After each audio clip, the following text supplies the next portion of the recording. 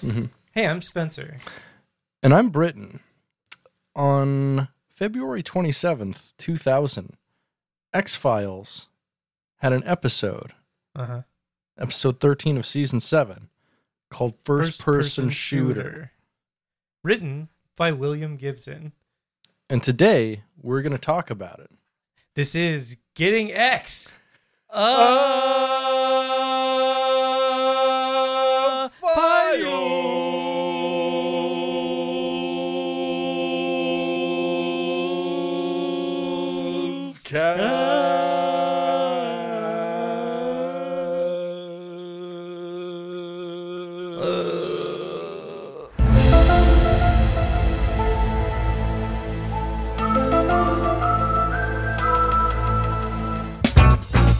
That's all we're legally allowed to use. Yeah, no, that tracks. That rocks. I'm glad you got the real song. We needed that.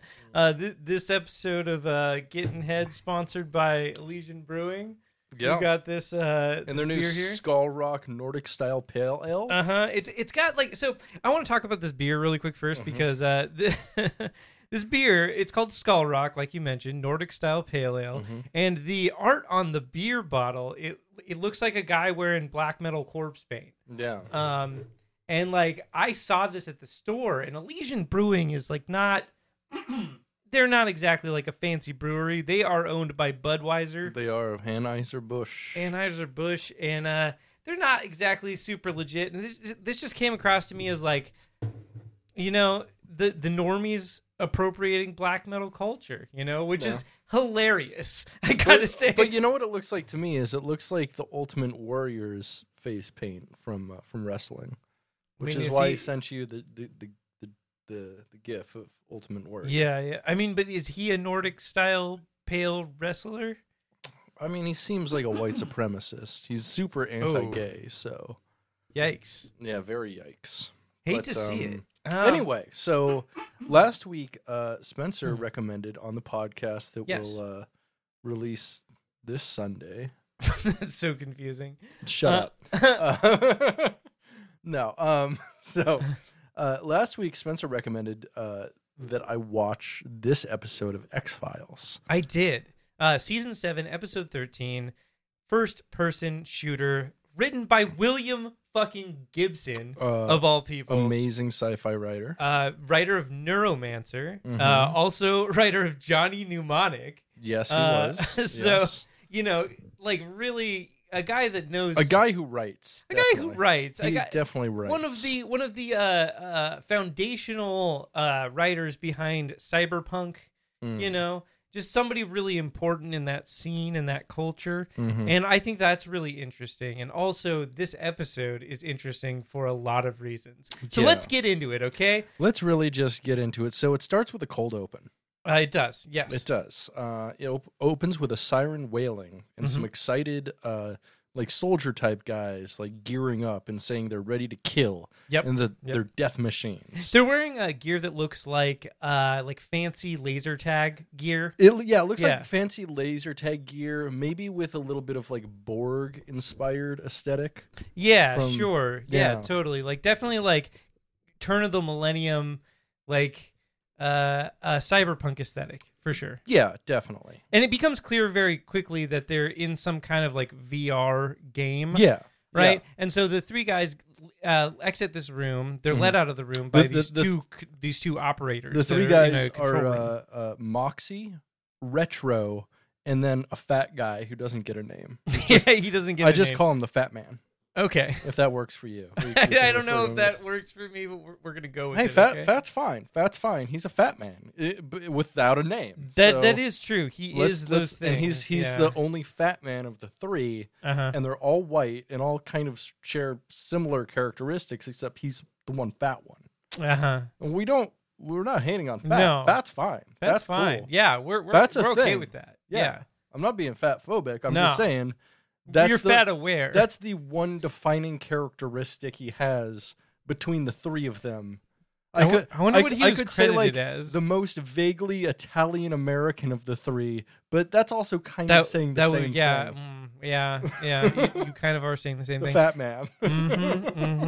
Well, anyway, so like they're let out of the room, the small room that they're in, where they're gearing up by these two control operators. They're in like a control room of sorts. They say they're monitoring their heart rates. Yeah, they're monitoring their vitals, things like that. Their telemetry, as they later say. For sure. Telemetry. They use that word a lot.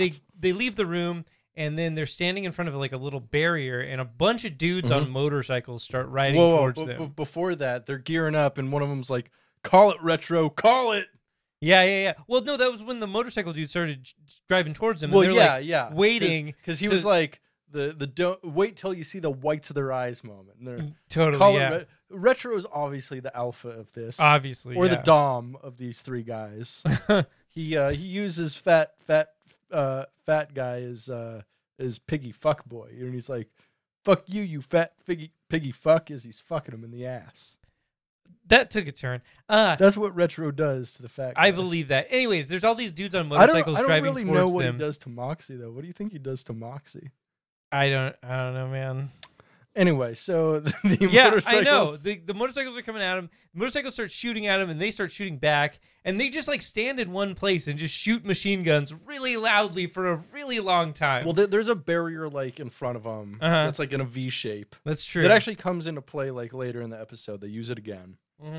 One thing I liked about these three guys too is they called each other geeks and knuckleheads. They're like, us geeks, and then he's like, let's do it, knuckleheads.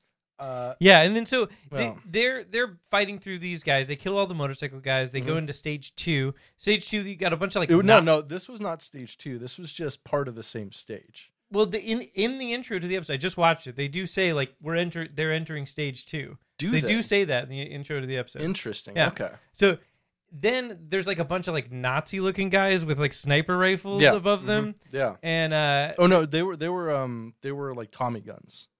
Were they Tommy guns? Yeah, they were all Tommy guns. Sure. There's all these like Nazi looking guys above them, so they're like shooting those guys, and one of the guys, Moxie, gets shot, and so his like vest explodes a little bit, and he's like laying on the ground being like zapped a little bit by the vest that he's wearing. Yeah. Which is a fun concept. Yeah, the vest like basically has like built-in squibs, it seems like. Yeah. And you know, it's also like monitoring your heart rate and stuff like that. He gets blasted, and then someone's like, "The bloodthirst is unquenchable." Yeah, I wrote that down too. Which is like they say that multiple times in the episode. Yeah, they do, and then they like work it into a speech as well. And I was like, "What the fuck?" Like they're really into this unquenchable bloodthirst. They're really into the narrative. Unquenchable bloodthirst. That's the thing. So then Moxie gets taken out. Yeah, Moxie gets taken out. So then, Fat Guy and Moxie are out now. Well, so Fat Guy covers for Retro while Retro runs inside a building. Now, when Retro's in the building, he goes down some stairs. He's like looking around. He hears a noise behind him, turns around. Out walks a sexy girl. A dominatrix, basically. Sure, yeah. She's that I would kind say of aesthetic, it was kind of like a Carmen Electra, a lookalike dominatrix. Yeah. Is the best way I can explain it. For sure. Very like 1999 hot. Yes, extremely 99 hot. Yeah. She looked really good, by the way. She did. She looked great. I mean, she was just a hot person, just like the feminine ideal in 1999. Indeed. So, sexy girl walks down the stairs to him. He gets down on his knees and kisses her hand. Yeah. Which is a weird reaction when you're playing a video game to do that. I don't know. Super it's a weird. lot. Maybe. Well, I mean, it's like this augmented reality thing. So if he sees that, he's like, maybe she wants to fuck. Maybe I can fuck in this video game. Can I fuck in this video game? Is that a thing? That's true. That you might think that. Anyways, he gets down on his knees, kisses her hand. She looks at him and says, "This is my game." Oh, she says, I am Maitreya. This is my game. And then pulls out a flintlock pistol and shoots him in the chest. Boom, cue X-Files theme. Opening credits.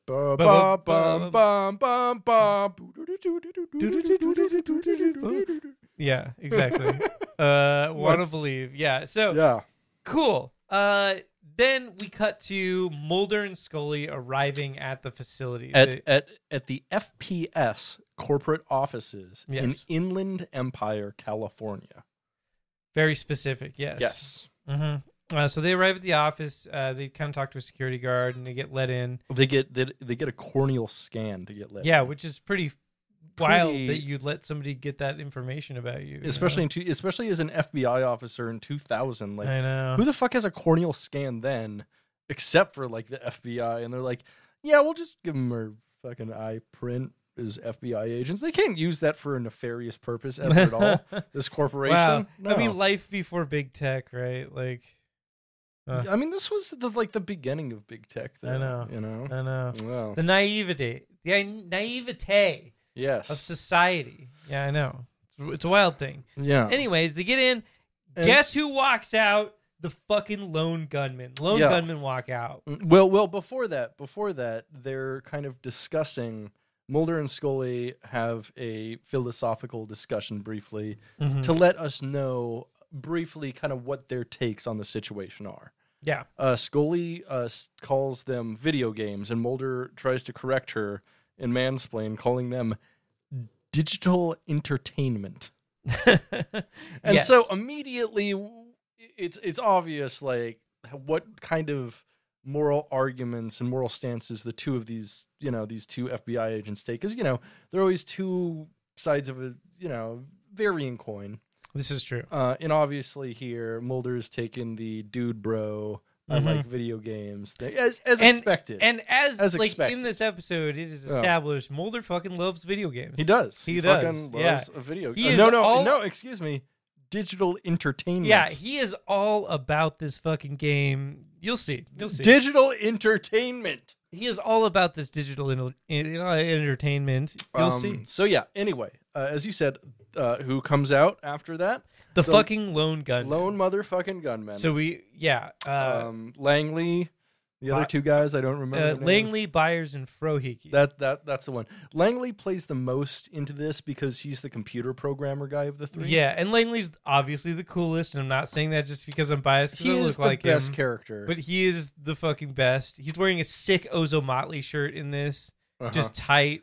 Yeah, like what a rad dude. He's so tight. He's pretty cool. If you don't know who Langley is, look him up. Yeah. Anyway, the lone gunmen, these three guys appear and explain that they're consultants for this company FPS, and Langley has coded and created all of the bad guys for the digital entertainment.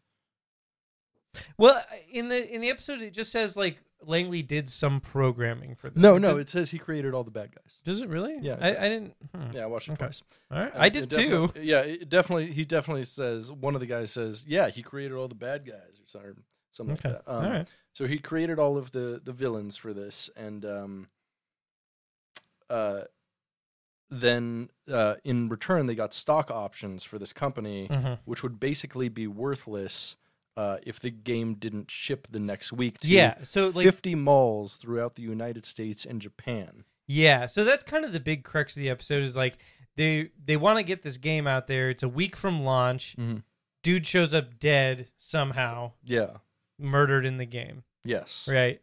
So that's why they had Mulder and Scully come out, take a look at it. Right. So they didn't want to get police involved, and so they relied on the lone gunman using their FBI connection to supersede the jurisdiction of the local police in a local murder. Which is pretty wild. It is. Yeah.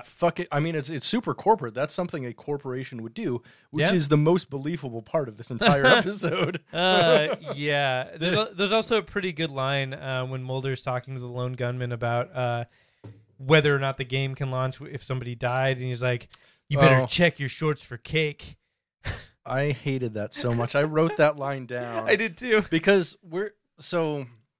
let's talk about this line. Let's break this down. Because it can have a couple different meanings, right? And so let's go through the meanings. The first and most obvious one is check your shorts for cake. You shit your pants, maybe. Yeah. Okay? That's how I took it. That's kind of how you can take it, and like shortcake being kind of the wordplay that he's working on there, right? Check your shorts for cake, because why else would he say cake? It doesn't make sense. It doesn't make. There's a lot of lines in this that don't make sense. This is one of them. No, well, here. Oh, okay. All right, you got something for this? So, okay. Further interpretation. Let's go through what shorts are. in a financial sense, especially since they were just talking about stocks. So a short is when you take a position and basically like take a loan out of the future of the stock, taking a bet that the stock will go down. Yeah. And so if he is checking his stock shorts for cake, and cake being like a reward. This is the biggest stretch you've ever tried to pull. This is the big short right here, baby. I hate this. No. And so check your shorts for like a reward. So check your stock shorts. So if you like have all this like and you short this stock, you have cake. That is not what he was saying. And let's go further into this. Let's not go further into this. Cake in a class context. Let's go back to the French Revolution. Let them have cake. Marie Antoinette let them have cake. Exactly. And so maybe he's saying, like, if you check your shorts, you will have so much money that you will be so class divided because you are so rich from the shorting of this stock. Yeah. Because you used insider knowledge in order to short yourself because there was a murder on this property and you called us in. Cool. And inasmuch that line is fucking brilliant. Fucking like Pulitzer Award shit right there. You better check your shorts for cake, says Mulder. Hey, this is a segment from one of our Patreon-only bonus episodes. Yeah, if you want to hear the rest of the episode and hear the rest of our bonus content altogether, consider maybe giving us a follow on Patreon. Hell yeah. Yeah, we've got for as little as $2 a month, you can subscribe to us, and it helps us make the podcast, helps us do extra shit, helps us live the dream of not working for the man and working for ourselves, just doing Buckethead content. That's a joke. No one's ever No one's ever Yeah.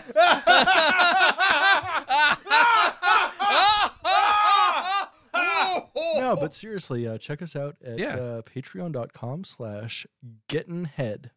Hell yeah. And I hope you enjoy this clip from the episode. Yeah, thank you. Thanks. Bye.